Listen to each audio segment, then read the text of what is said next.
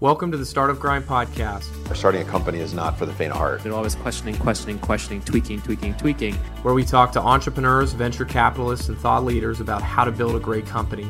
Like my friends like you think you're crazy.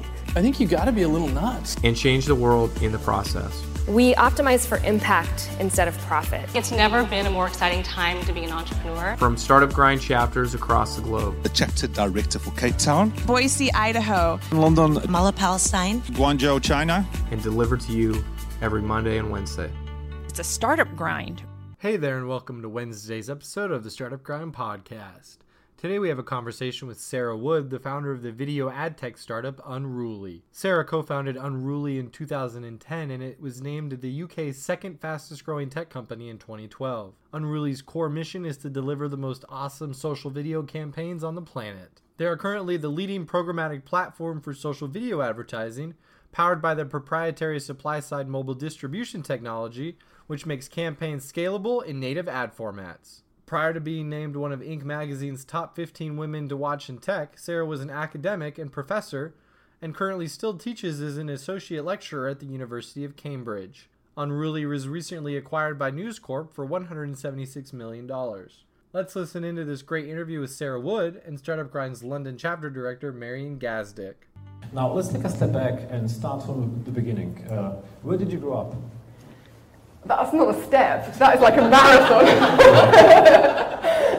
So in the very early days, the northeast, Newcastle upon Tyne, so north of England till I was about 10, and then moved down to Brighton with my family. And how did you discover you have something in you to be entrepreneurial? Well, I don't know that there is a moment of discovery, and I think there are lots of myths around being a founder and being an entrepreneur, and there are stereotypes that prevail, and the stereotype is of the founder who says, oh yes, I was running businesses from the age of 10, I'd sold so much popcorn that I bought my first micro scooter at the age of 11, and I would say that's not always the case, and lots of entrepreneurs come at it from different ways. I've always enjoyed doing stuff. So all the way as I was growing up, I would do little things. I guess I never thought about them as businesses, whether it was car washing, dog walking, dog sitting. Had my first job age 12, that was egg packing. He only gave me that job because I kept finding the farmer's dog. He was an adorable dog, and taking him back, and the farmer was paying me for finding his dog. And then eventually said, rather than finding my dog, why don't you come and work in my egg packing factory? So I've always loved trying different jobs, and have been an academic for a very long time as well. So it's been, my parents would always laugh about the perpetual gap year. Every time there was a qualification, then that was a chance to take a year and do something different, whether it was PR, events, setting up a tutoring agency, teaching maths and physics, just trying different things. Yeah. And all the way to Unruly, how did it start? Again, it's difficult to find a starting point and name one moment. And I'm always very jealous, very envious of founders who have these really strong foundational narratives. The Innocent narrative is fantastic, where he says, I just said to people, try the drink, and if you think I should set up a business, put the empty bottle here. If you think I shouldn't, put it here. We have no such myth. There is no such story.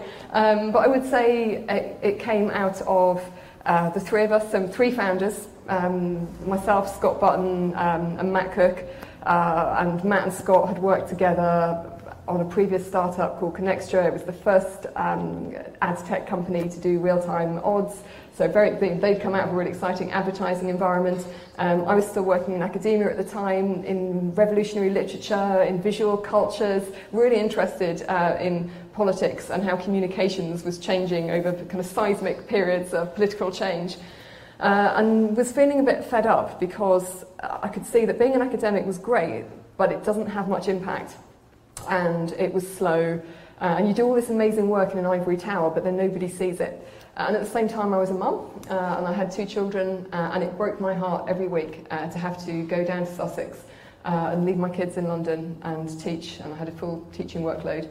And I just thought, I can't keep doing this. And then 7/7 happened, which was the bombing at King's Cross. And I was really luckily and very thankfully not in it, but close enough to be evacuated, and just had one of those days where you count your lucky stars and you just think, wow, okay, so some people aren't going home today. And it just makes you reevaluate and think, am I doing what I want to be doing? Am I living life to the full? And at that moment I realised that I wanted to be close to my kids. So it's a very personal decision. I wanted to set up a business, be closer to home, have control over my own time frame, travel when I wanted to, and be there for the kids rather than being a train journey away. Yeah, you mentioned the 7-7. I read an article that there was a lady, a girl in her 20s, who was sitting in a carriage, in the next carriage, who exploded. And she was a little bit injured. Then she went upstairs, took a bus, and the bus exploded. She's still alive, she made it, but when you're thinking about having a bad day, she had a really bad day. Yeah, that's a bad day. Yeah, she's still made it. And it's interesting because crisis and change often go hand in hand together. And it's often in those moments of crisis when change happens. And that's something that I found from a business perspective. It's one of our values at Unruly is embrace change. And change is quite difficult to affect in organisations. And sometimes it takes a crisis. I believe that it needn't take a crisis. And if you build it into the values, and if you make change feel safe and feel something that people have control over, then it needn't be so scary. Didn't take many conversations with the co-founders to start Unruly? No, it didn't take too many conversations. Most of the conversations were around what we were actually going to do. And this was the big kind of hairy challenge. We knew we wanted to do something. That was related to the social web, because this was what was exciting. So 2005, when we were talking about it, and we were thinking, what should we be doing? So we want the autonomy. We don't want to have bosses. We want to be doing something that is tied to the internet, that is taking advantage of the social web. And we just tried things. Luckily, we have a really strong shared approach, which is an XP approach. So that stands for extreme programming. It's an extreme flavour of agile. And this is where you just build MVPs. It's lean, except there was no such thing as lean then. This is before the book on lean startup. And it's also known as just, I guess, trial and error. So you just try things, and you try them quickly, and you test quickly. So you always know what it is that you're testing.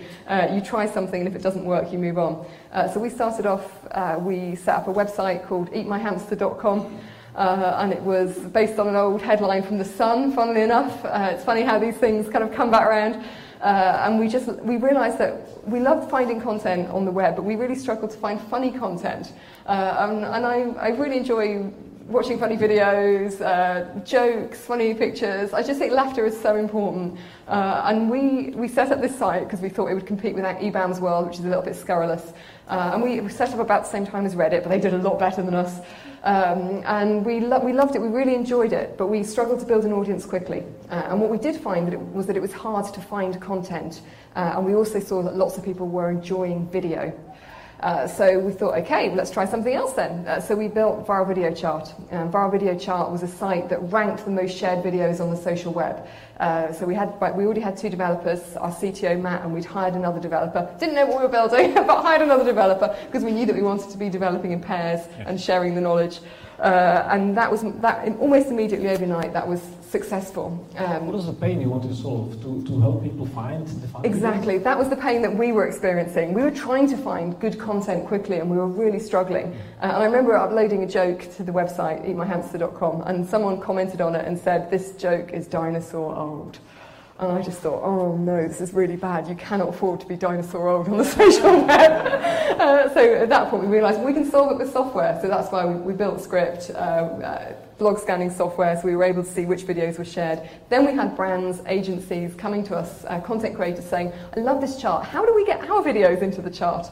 And we realised that there was a bigger problem, which was that brands were starting to create video content for web and beginning to think about how they could get that content shared, watched, and there was no way to do it at that stage. People were just sending around Excel sheets with links to YouTube links. So we were the first platform. We thought, I know, because Viral Video Chart wasn't a particularly sustainable model either. It was a good site, but we were struggling to scale that quickly enough in terms of revenue. So we thought, well, let's build a distribution platform. So we can aggregate lots of publishers who have cool sites and invite them to run these campaigns for brands and get videos watched that way. And how did the original mission change? So you still help people find the content, or you just focus on distribution? So now for us the focus is twofold. It's on helping brands create better content, ads that don't suck, and then on helping them to distribute them in a social way. And we talk about social video advertising. And by this we mean social, not anti-social. So polite page loading, where the content loads before the ads. Formats that empower the user, so no forced pre-roll. And then content that is actually worth watching and adds the value. So we have over the years we've developed software, developed tools to be able to do both of those things. Often things that people said were impossible. So we built ShareRank in 2012, and this was the tool that predicts a viral video. And everyone said, that's just impossible, you can't launch that. And we're like, but we can do it! Why wouldn't we launch it? We're really confident. And we launched that, and now we can predict 90% certainty in local markets how shared a video is going to be, what its share rate is going to be. Based on what? Based on 100 plus variables, but the key variables to think about with video content are emotional intensity and then diversity of social motivations. So you want people to feel something really strongly. And this is what we measure. So how strongly, how funny is it? How uplifting is it? How incredible is this? How awesome is this? Is it a eureka moment if you're going after a cognitive trigger like enlightenment? And if you can get a really strong emotional, psychological connection, then you're halfway there. But then you also want to give people reasons to share. So there are lots of videos that that people feel very strongly about, but they don't necessarily share them. And we've seen this increasingly become the case as our own kind of personal brands on social media become more important to us. We're much more careful about what we share, who we share it with. So some social motivations are things like kudos, looking authoritative, kudos being first. And this is one of the social motivations that's really risen in prominence over the past 2 to 3 years. It's less about looking authoritative and more about breaking the news. Social utility, social good, opinion seeking, and we have data. We have 2 trillion views, data based on 2 trillion views. So we've got a real clear insights across different territories and across demographics on why people share. That's very interesting. When can you say if this video will be shared or not? You need some basic data first, right? Absolutely. So we've got. We use the data set that we already have to do regression analysis. So we have panels who watch videos, and then when they score those videos, we feed those results back into the data set so we can see whether they over-index or under-index and can apply a ShareRank score and a predicted share rate. That's interesting. I've seen the VP of product from Shazam talking, and they can do the same. They can tell if a song will be a hit 5 days before it actually becomes a hit. Interesting, yeah. So it's probably a similar technology. And there's been a big shift towards predictive technologies, which is absolutely key for brands and advertisers because speed is everything. And one of the big shifts we've seen in the last 10 years is acceleration of the landscape. So about half of all shares occur within the first 3 or 4 days now, once a video is launched. So what that means for brands is you can't afford to wait and see. You can't afford to have a soft launch and then, if it's good, pick up on it because the moment has passed. That's true. What I like about you describing what Unruly is, you say you don't make the videos, you just make them famous. That's right, because people sometimes think that we make the videos, and we don't. We don't have a creative bone in our bodies, which is a little bit disappointing to people sometimes. We have a huge engineering team who are very talented engineers. And actually, I shouldn't say we're not creative, because computer programming is in itself creative, and we're creative problem solvers, and we solve very big problems for brands. We help them overcome the fragmentation of audiences. We help them create better content. So we are creative in the way we solve problems, but we don't actually make videos. No. Are you ever intrigued to try? We work with so many creative agencies who do an amazing job, and I don't think there's any shortage of content creators, but I do think there's a shortage of creative problem solvers, and I do think there's a shortage of technical solutions. So content creation is only half the issue. You can have the most amazing content in the world, but if you don't have a smart distribution strategy, it's going nowhere. That's true, yeah. And that's the other big problem that we solve. Once you've got that video, how do you make sure it reaches the right audience? Let's first get some ideas on what is a viral video. You say it must be emotional. What are some other aspects which a good video, which you want people to share, should have? So I wouldn't ever ask the question, what is a viral video? Because I think viral is an output rather than an adjective there. So what helps a video to be shared and to be shareable, to go viral? Emotional intensity. social motivations and timeliness. And zeitgeist is one of the key social motivations. So being part of that, wanting to be part of a conversation. This is why big sports events like the Olympics, like the World Cup, often see the most shared ads and the most shared videos. The Super Bowl is another great example of that. And the most shared ad of all time is Shakira. Shakira with Activia yogurt, a track vert called La La La, which was put out in partnership with the World Food Programme. So you can see how all these different elements, you've got social good with the World Food Programme, you've got zeitgeist with this giant big World Cup, you've got all her fans who are very passionate about her and shared passion is a big driver for sharing videos, especially in the US. During this big World Cup event, at a moment when rumours about her pregnancy are circulating, and in the video she's drawing images on her stomach of the Activia swoosh. So all these different elements come together, the timing, the emotional connection, the music, and that kind of delivered the perfect storm of a viral hit. But then, as a brand, you might say, well, hang on a minute, well, that's great, having all those shares, having all those views, but what's the point? And for us, we would say, look, we're in a post-viral landscape. It's not about having the most shared video. It's about having a video that reaches its target audience, that drives word of mouth and drives business results. So it's not vanity metrics. Mm-hmm. It's about thinking, well, do people know who the brand is? Some of the most shared Super Bowl ads, Bob Dylan one's a great example for a car brand that I can't even remember, were really shared, but then nobody can actually remember the name of the brand. Now that is a wasted marketing budget. I also heard you say something about user-friendly video formats. What does it mean? This is so important.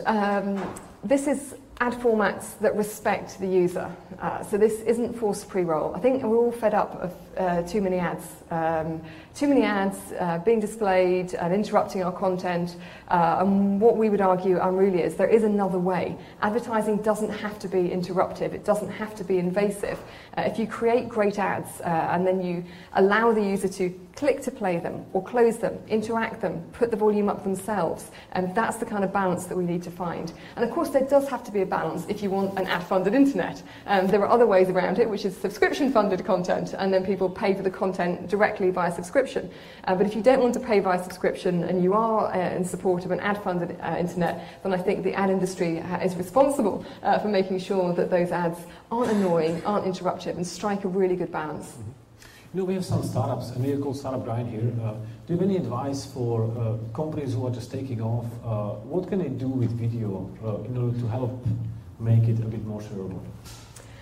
So, first of all, I would always say clarity of purpose is key. So before you approach anyone to make a video, or before you pick up your mobile and start vining, just think what it is you want to achieve. What do you want the goals to be from that video?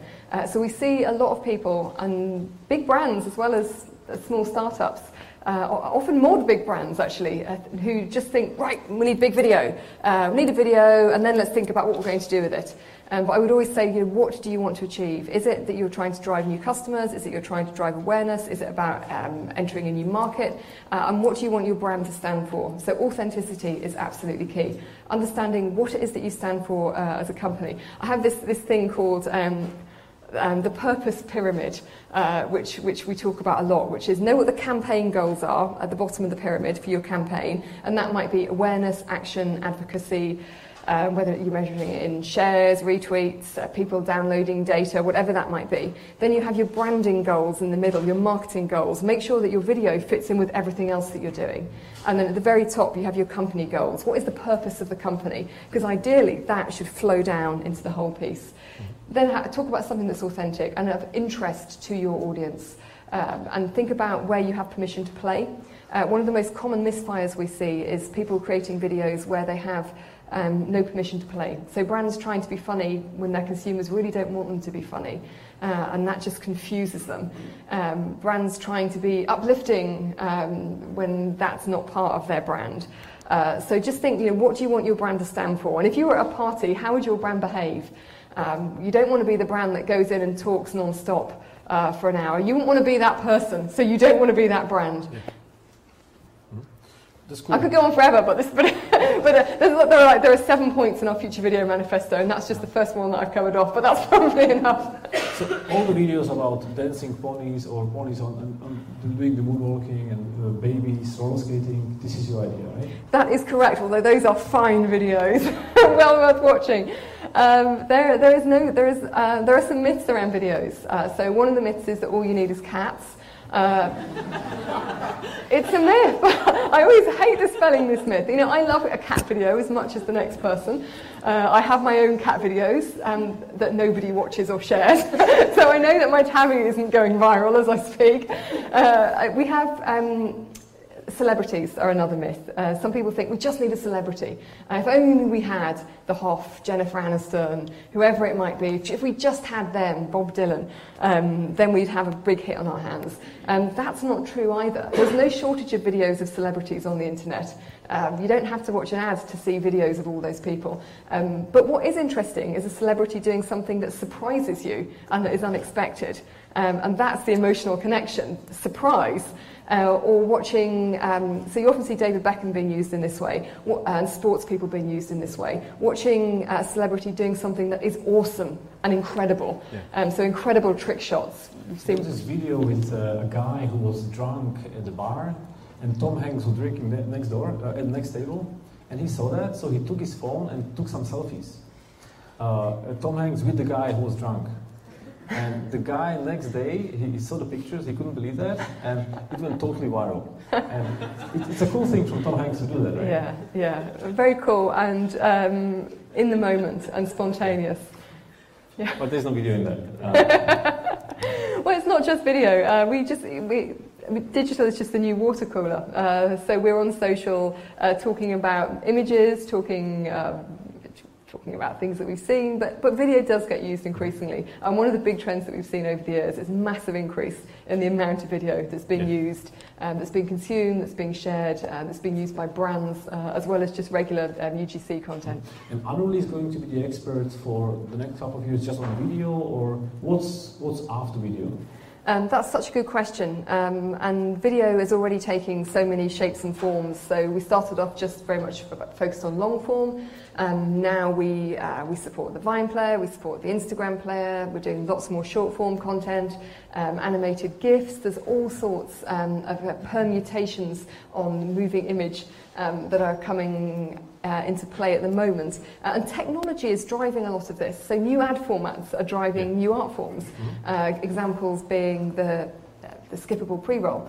So suddenly we have lots of advertisers coming to us and saying, okay, so in the first 5 seconds, we have to do something that's really spectacular. What do we need to do in the first 5 seconds to reduce skip rates and maintain attention? And we work with lots of... so what's the answer? The answer is there's a really fascinating research study we're doing at the moment. We're doing it in collaboration with King's College London and with Kent State University in the US to answer precisely those questions. And we do have initial findings, but I watch this space to be shared soon. sorry. So there's some things around, okay, let me share a couple of things. That's really mean. I could never have been Charles Dickens. I hate a cliffhanger. So things that make a difference are colour saturation. Soundtrack makes a big difference. If you go in with a huge bang, it's too much, it puts people off. But kind of gradually incrementing the soundtrack can have a big difference. And there are several other elements as well. But it's all still early findings. So. We'll wait for the big findings. Yeah. Guys, the hashtag is StartupGrind. Feel free to tweet and use it. Sarah, now we know why you wanted to build the company. We know what you wanted to do with the MVP. How did you build the company from 3 founders to this stage? So in the early days, we built it by hustling, and we just did a lot of hustle. And we hustled for everything, and we tried our hand at everything. So in the early days, you had our CEO who was doing all the invoicing and working on product strategy with our CTO. You had me running campaigns and concepting reports, end of campaign reports, when I had never run an ad campaign in my life. And suddenly working with people who'd been in agencies for decades. But in a sense, that was really helpful because it meant we weren't constrained by what everyone else was doing. And we were able to talk to our clients, talk to customers, get candid feedback, and iterate and improve. We were very lucky because there was nobody else really doing this in the space at the moment. So our timing, pure luck. We tried lots of other things, and I've made it sound like this is a clear, straightforward narrative. At the same time that we're building out our video chart, we were trying lots of other things as well, and the timing wasn't right for them. But the timing was right for this particular idea. So we did have a lot of inbound interest, clients contacting us. And then when we'd worked with a couple of people, especially in agencies, if you work in a media agency and you do a great job, they recommend you to someone else. So word of mouth is how we built the business. So the company was started in 2006, and this is a time where YouTube was starting and loads of blogging was happening. And there was this TED talk by a guy who invested over $500 million in different companies, and he was analyzing which companies succeeded and why. And he came up with this one key differentiator, which is timing, as you say. You need to just launch at the right time. If you don't, you won't make it, and you had a perfect timing. In retrospect, yes, the timing was perfect. You don't know that at the time, of course. Yeah. Did you feel like something is in the air around your company? From the feedback from the first customers and when you were showing them the MVP and... So we knew there was a problem and we knew that we could solve it. Yeah. So that's good, but that is only a part of the puzzle because there are lots of people who have good ideas for solving problems, but then the challenge is in the execution. So I would say for the first 2 to 3 years, 2007, 2008, even 2009, yes, we felt like we had good tech, we were doing interesting things, we were solving a problem, but we were still coming to terms with how we might scale, how we might grow. There's never one moment when you think, yes, we've nailed it. On the contrary, we were watching YouTube growing very fast and going, how are YouTube managing it? So it just depends who your competitive set are and who you benchmark yourself against, how successful you feel. Yes. Compared to YouTube, you probably had different problems. How did your first customers come on board? So our very first customers found us through Viral Video Chart and spoke to us. Actually, the very first money that we had in was from the BBC. Oh wow! And that was a good testimonial. Yeah, it's fantastic. And it was analytics rather than distribution. Because with Viral Video Chart, we launched a Viral Video Chart Pro, and we made our analytics more available to people who are prepared to pay for it. And the BBC commissioned some research, so we told them what their most popular BBC ads were. So that was the very first money, and they found us through Viral Video Chart. And after that, did you just start growing because you knew you're going to have a quick takeoff, or you wanted to wait and bootstrap the business? We bootstrapped, and we totally bootstrapped. So our CEO did sales, I did delivery, and then Matt and the other developer carried on building out the product. So it was very straightforward kind of division of labour, and that's always been one of the secrets of Unruly's success, I think. We just very clearly divide and conquer. We're really happy to help each other where we can.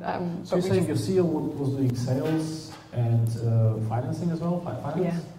And you were doing delivery? Delivery, so delivering the campaigns, campaign reporting. And the third guy was doing the He was building the software, he was building the platform.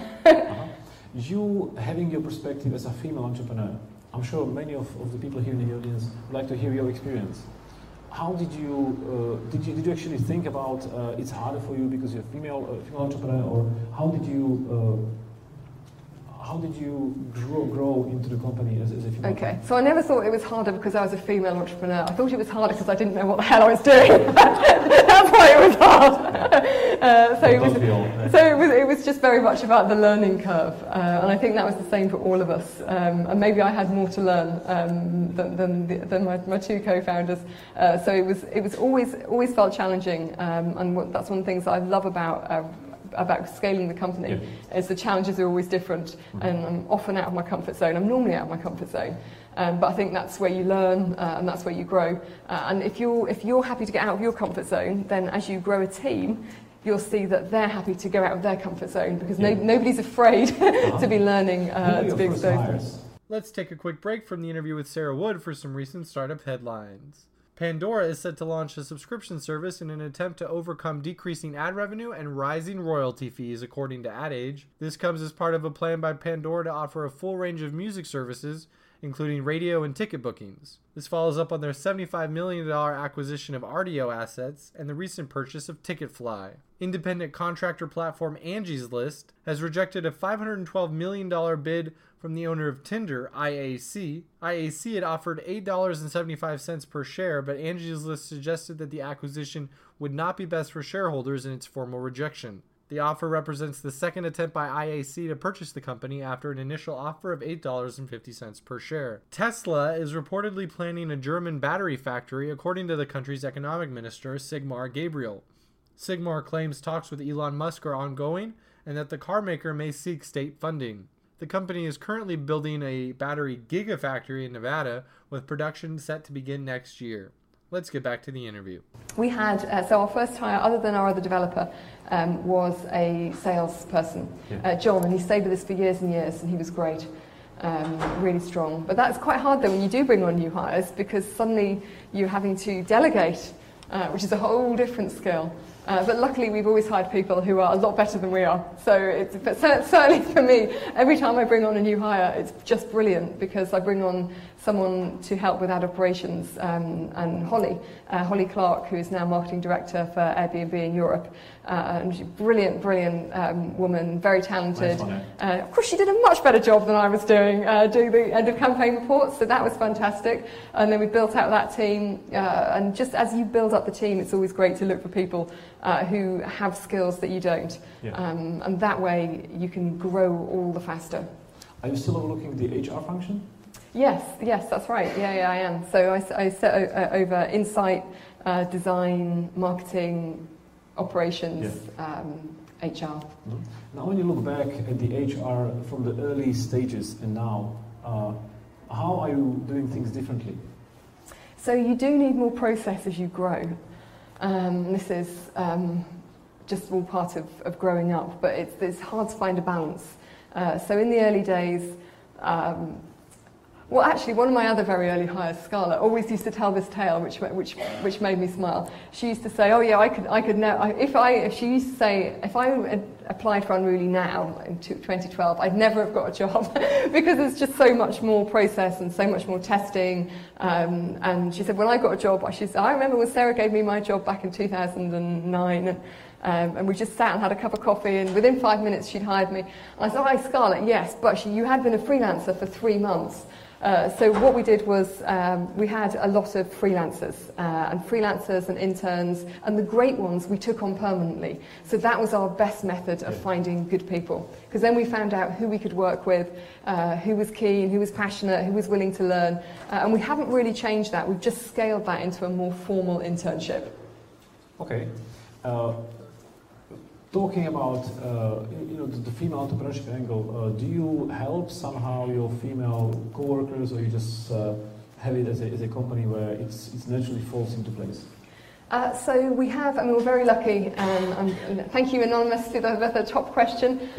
So what percentage of females are in your senior management? So it depends how you cut the senior management. So if you look at the board level, there are 2 females on the Unruly's on the board. That's myself and our CFO, Lucy Cregane, and then there's Scott and Matt. So 50-50 in terms of board. If you look at the exec board, then it's slightly more skewed towards the guys. We have Lucy, Dina, and myself. And then we have a lot of directors, a lot of females at director level. We have a pretty diverse team, but I think that's because we have such a range of female leaders at the very top of the organisation. And I always think this is the key, that there aren't enough role models. And it's really hard if you're just the only woman in a room, because everyone kind of looks to you as the woman. Here is how woman thinks, which isn't very helpful, and also is really alienating for the 95% of women who don't think that way at all. So we have loads of amazing female leaders. Dina Murfitt, who's our Chief People Officer, has worked with lots of high growth startups. She's worked with lastminute.com, she's worked with eBay, she's worked with Last.fm. And she's fantastic at scaling companies and scaling teams, and it's a real privilege to work with her. Lucy Cregane comes out of a media background. She's our CFO.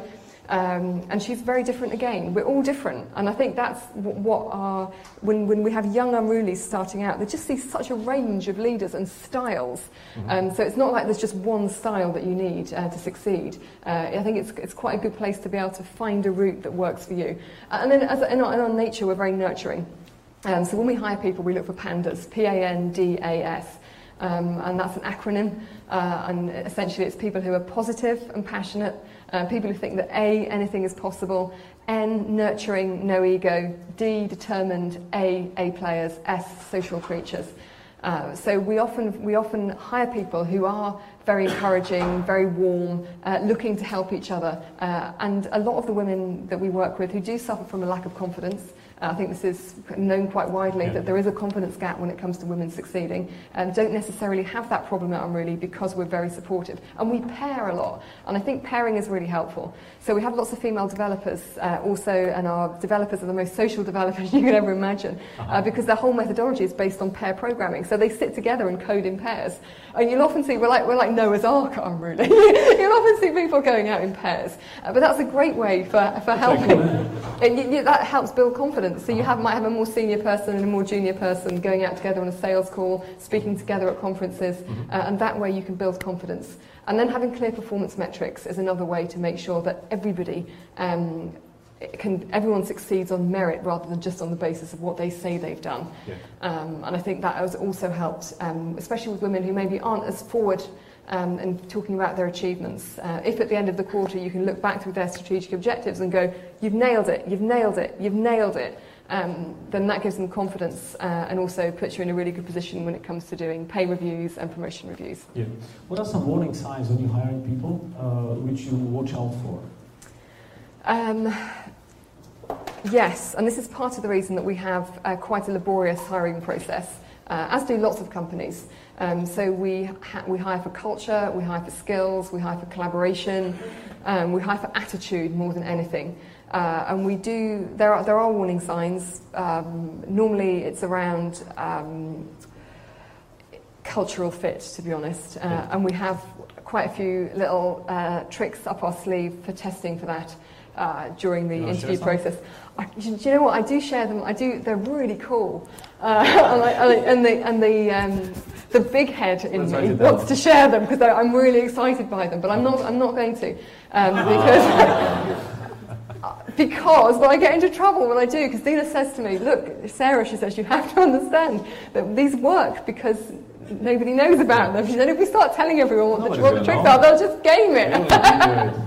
It's only going to be a video and a podcast. But the big thing, exactly. But the big thing that we test for is the values, and the values that we test for is deliver, wow, embrace change, share the love. So if you come into an Unruly process ever, we will be actively looking out to see how you deliver, wow, share the love, embrace change. That is the clue. Do you personally mentor some people at your company or outside your company? Informally, yes. Informally. I would feel really uncomfortable about putting myself forward as a mentor. A cautionary tale, perhaps. I don't know. I just feel cups of coffee. I'm really happy to meet people for cups of coffee, and often people will call me for advice. But I think advice is overrated, and I think it's good to get advice, but follow your gut. So I don't kind of formally have these mentoring relationships over time, but there are many people within the company and without the company when you were starting off, who was mentoring you? Did you have any mentor? No. Really consulting? No. No, not at all. No, we talk to each other. Do you know what? Actually, maybe this is a better answer than mentoring. Peer-to-peer. Peer-to-peer learning, I think, is so much more powerful.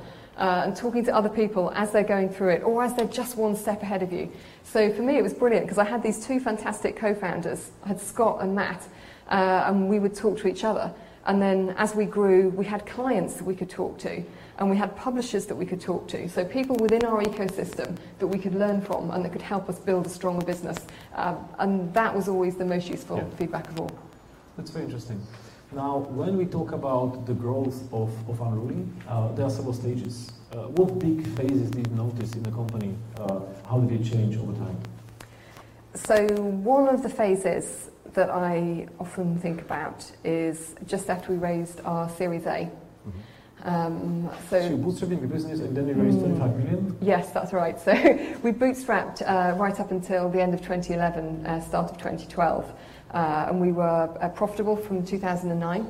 So profitable, we weren't really paying ourselves much of a salary, but we were funding the business out of revenues from 2009.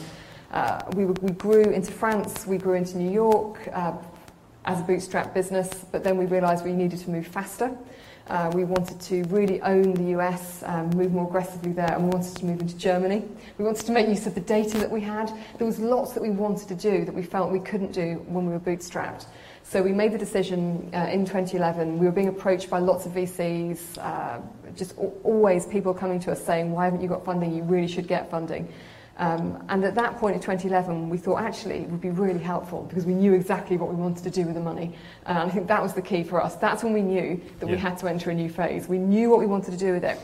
And when we'd closed the round, and we were very lucky, we had lots of interest, and we were able to choose a syndicate. Amadeus, Endiet, formerly called Van den Ende, and BGF, Business Growth Fund. 3 very different VCs, all very supportive, different backgrounds. And that was a whole new phase for us. And in some ways, it was really helpful. So it was helpful in terms of governance and discipline. And everyone was always a bit disappointed when they meet Unruly and they talk to us, because we're not as unruly as you might want us to be. We scale processes. We are constantly looking for ways to be more efficient. When we report into boards, to our board had always said to us, my God, this is incredible. You know, you always get the papers to us on time. They're always fully explained, always lots of information. But we felt that was important. And the board gave us a real framework to do that. Because we want to deliver wow, it's like, hey, here's a new set of people that we can deliver wow to. So working with the board was really helpful from that perspective. Gave us lots more visibility into pipeline, lots more scope into how we might grow. But then the negatives were, suddenly there were lots of people who wanted to work for us because they thought we were this really cool business that had a great office and had VC backing, which meant there was plenty of money to go around. And so that was actually a hiring challenge for us because, you know, I really loved the people that wanted to work for us when there was 3 of us in a leaky office with the umbrella over the server. Because those people, they were passionate and they loved what we did. And for me, the big challenge was maintaining that sense of mission and purpose and maintaining that scrappy startup feel even after we'd taken a Series A. Yes. And then you grew into other countries. Do you think, or do you feel you have to have an office there in order to conquer the market? So for us in our business, yes, unfortunately. It varies by business, and if you're consumer-facing business and you can do everything across the internet, congratulations. That's great. That's much more scalable. It will bring its challenges, but you can go global without needing offices in different jurisdictions. But for us, we're selling into media agencies, we're selling into brands, creative agencies, and they are based in different local markets. The media is often sold locally, and the publishers, we're working with publishers who are often local, especially if we're working with lots of bloggers and niche, high-quality, premium publishers within individual markets. So yes, we did need people on the ground. Small teams often, but we did need people. And your HQ is not in London? Yes, it is, yeah. And our development team are here in London. We're very much a centre of XP developers. So any developers who are into pair programming, extreme agile, mobbing is the latest thing. It's very cool. It's very fun. This is where you don't just have pairs, but you have bigger groups of people who mob over a single issue or piece of the code base. So when you create a new piece of code, you have a whole team taking turns on the mouse and the keyboard and sharing that knowledge and building out the expertise. We've taken that and applied it across different teams in the business and different territories as well. So XP, and using that as part of our DNA, has been one of the ways that we've managed to scale our culture across the different territories as we've opened. How do you use the local differences between markets and countries? Are they big, or they are not so big in the digital space? So we try and use them to our advantage, and it doesn't always work. And I wouldn't want to say that we've got it cracked and that we're the perfect blueprint for how to do that. But wherever we can, we take the learnings from one market and see how it can give us a competitive advantage in another market. Okay. That's interesting. So, Do you want me to give you some examples? Sure. Yeah. So one example. Sorry, abstract point there I'm making, not very helpful. So in the US, there's big focus on viewability, for example, and this hit very early our US business. Less so our UK business, not really at all in the German business, not really at all in the Asia Pacific business. But we could see that this was a challenge in the US, so we started building out our product set to meet viewability standards. We launched Unruly X, which is the first SSP to trade on viewable video metrics, and that meant that we had a competitive advantage. We had first mover advantage in the UK, in Germany, and in our other markets. How is the competition to Unruly? It's always been busy, always. It was busy right from the start when we were competing against small kind of viral seeding shops or creative agencies who are doing it themselves. It's just as competitive now. We compete against YouTube, against AOL, against Facebook. We've never been afraid to compete. We know what's unique about Unruly. It's our data set, it's our expertise in video, and our challenge is to make sure that we carry on building out that data set and that product set. So your unique point is you have those billions of data points which you can really build on, and you just run away with your expertise. So we use that, we use it in a couple of ways. So it gets used strategically, and lots of clients come to us because we can talk to them about what's working in their sector, and we have a sense of historical knowledge, and we have the data that shows them which competitors are succeeding with which consumers and why, and then they can apply that to their own strategy. And then on a micro level, on a campaign basis, when we test videos and we know the subset of users that are most likely to enjoy that video and respond to it, then we use that for targeting purposes. So we can take all the learnings around the content and apply that to programmatic video distribution. So it's taking those learnings and scaling them across paid media. You mentioned scaling. Do you scale only in size and geographies, or also in the size of the companies? What is the smallest company which can be your customer? So we work with companies of all sizes, and we're known for working with larger companies, and we've worked with 90% of Ad Age 100 brands, so often the big brands. And that suits us well because we're global, because we can kickstart global conversations. We're known for multi-territory campaigns that spread across many markets. But we also work with very small clients, lots in London, lots of tech startups, lots of other startups that we know. We did a fantastic campaign for Digital Business Academy with Tech City and Gerard Grech. That was phenomenal success in terms of driving sign-ups and registrations to that course. So we can do small as well as large. That's very cool. And when we're discussing scale, you say you wanted to sell the company because it's going to help you grow faster. How come? So in terms of our media footprint, our partnership with News means that we have lots more supply. So our reach already is 1.35 billion, so we have big reach. But this will give us even more reach, and especially in Australia, where we're hoping to grow aggressively. And that means that when advertisers come to us with their videos, there are even more places that we can place those videos, and in premium environments as well, with highly engaged audiences. The other reason it will help us to grow faster is they're very keen to invest in our tech roadmap to help us accelerate the build-out of our technology set. So that's really attractive too. So you sold it to grow the company, not to go away? Oh no, absolutely not to go away. No, so I don't even see it as an exit. For me, it's a stepping stone, and it's a really exciting way to take the company to another level. We want to see how big we can grow, but whilst retaining our values and our mission. And our mission is to deliver the most awesome social video campaigns on the planet, and that remains our mission. And our vision is to transform advertising for the better, which is even bigger. And we think we can do this. We're in an even better position to do this with News. About the mission. Do you plan, or do you invest in other companies, in other startups, as an angel, or advise upcoming companies? So we do talk to lots of startup companies, and especially in our office, we have our Hive, where we have about 60, 70 desks. So it's a co-working space on the ground floor of our office where other startups are based. We've had some fantastic startups in there.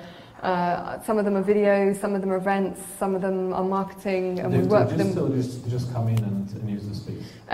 It's more than that, it's more of an ecosystem. So when we have brands coming into the building, we have lots of big brands coming in to visit our Future Video Lab. So we have a fantastic Future Video Lab with all the data, all the intel that brands need to create a successful video strategy. So often they'll come in, a media agency will come in with the brand, with maybe their social agency, their PR agency. They'll meet us, they'll talk through our product set, but it's brilliant to be able to say, oh, and also you should talk to these guys over here and these guys over here. Yeah. So we can be really helpful to the people in our space in the Hive. Actually, the first time I've heard about Unruly was not because of your social media videos, it was because of your educational activities. And Unruly teamed up with City University, and you created this Unrulyversity. Yeah. I love the concept. I was there many times. Can you describe what it is and why did you decide to do it? So this is a pop-up university for the next generation of digital entrepreneurs. How cool is that? It's the first of its kind. And it's free. It's free, yeah. It's free, and it's real people, it's academics and entrepreneurs coming together in the Unruly Clubhouse on a Wednesday evening. And it's co-curated as myself and then Caroline Wirtz, who does all the work. And Caroline is an amazing professor doctor, I don't know her proper title, but she's in charge of entrepreneurship at Cass Business School. She's very well-regarded marketing academic. We first met each other because she was using our data. So she started coding up the Unruly data set, and she was one of the first people to discover that the network effect was actually more significant than the quality of the content when it came to sharing video. So she was fantastic, and we had that relationship. And a couple of years in, she said, oh, Sarah, we should do something a bit more. And I'm like, yeah, we absolutely should. And in fact, they had an away day. Paul Curran, the Vice-Chancellor, came to Unruly, and the whole senior team came to Unruly, had an away day, and Paul Curran said, Sarah, what can we do to get involved in Tech City? We need to be part of it. It's really exciting, and here is Cass and City University sitting right next to it, and we want to be involved and we want to play our part. And I said, well, do what you do best, educate. And he said, yeah, okay, let's do it. And City University was born. And it's grown and grown and grown. So it serves a purpose, and it's really helpful for people who are just starting out and want to get a sense of how to be a practitioner, but also want the theory. So it's a great way to give back to the community, and you also help connect people and educate them. It's awesome. Before we finish, let's just take some questions from Anonymous. And then we can take some questions from the audience. I love this anonymous person. Exactly, yeah. He's very smart. What is the best piece of advice you can give to female business owners who are just starting out? Well, it's probably the same piece of advice that I would give to any business owners that are starting out, which is love what you do, because you're going to have to make a lot of sacrifices, and that's regardless of your gender. And for those of you who are running your own business, you know this already. If you've still got friends, congratulations. It's really hard to do everything, and you do need to make difficult choices, and at various points along the way, I've made difficult choices, we all have. So you really need to love what you do, because you are going to have to make those sacrifices. Choose your co-founders with care, because the team that you build around you is the most important thing. And the co-founders are the very beginnings of that team. And you can test that relationship really easily. So if you see that you're arguing over company name, if you see you're arguing over how the shares are divvied up, what kind of company you are, then chances are it's not going to go well. And it's a little bit, it's like starting a family when you start a business, and it will grow and it will evolve, and there will be healthy discussions along the way, but make sure that you are really closely aligned with your co-founders.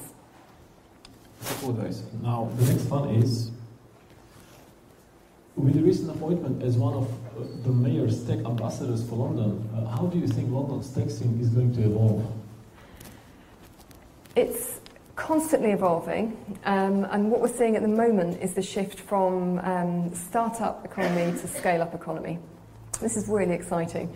And it's exciting for lots of reasons, but I think for a long time now London has had a real burgeoning startup scene, And there are lots of opportunities for people who are just starting out to learn, to connect. Some people say, oh, it's a bit cliquey as an ecosystem, but there are many different cliques. There are many different groups that you can join to find out how to run a business, how to market your company, how to do a business plan. Lots of opportunities there. And there are more funding opportunities than ever before for early stage companies. But what we've really been missing is the scale-up piece. And there's lots more focus now with new funds coming in to fill that gap in terms of funding, and the government turning their attention to this, and also Tech City turning their attention to this. And Sherry Coutu has been a big leader around the scale-up economy. The Scale-Up Institute that she launched last year with Reid Hoffman here, talking about how we can help. In June, right? Yeah, exactly. Was it just in June? Yeah. Oh my goodness, time goes really fast. The founder of LinkedIn, because they're great fans, she brought him here and they launched it. Yeah, it was brilliant. No, It was awesome. No, I was at the dinner. I just can't believe it was June. It feels like longer ago than that. Wow, and that was an amazing event and a real milestone moment, I think, for London's tech economy, because it kind of feels like we're growing up, and there's going to be lots more unicorns, although being a unicorn isn't the be-all and end-all, but there are going to be more companies growing faster, growing further. Now that's important for our economy, because these fast-growing scale-ups are where new jobs are delivered.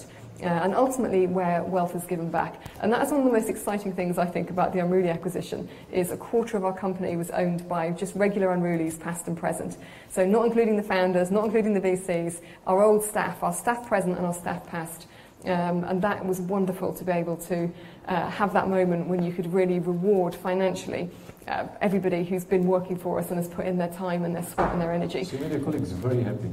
I hope so, but this is what we need. This is what we need as an ecosystem: is more exits like this, because then you have an Unruly mafia going off and starting companies, and we're just a little bit behind, about 30 years behind Silicon Valley on this one. You know, we need a couple more generations of big companies exiting and pouring money back into the ecosystem. We're talking about exit. Did you ever consider to go IPO? We were really lucky that we were in a position to consider lots of different options. Yeah. So IPOing was an option, acquisition was an option, continuing to grow organically was an option. We were just really happy growing organically. We love what we do. The senior leadership team, I mean, the whole team is just amazing. But I would call out Unruly's senior exec. We really enjoy working together as a team. We're very aligned. It's just a pleasure to come into work with such smart people. So we weren't in a hurry to do anything, but when news approached us, we could just see that there was a massive opportunity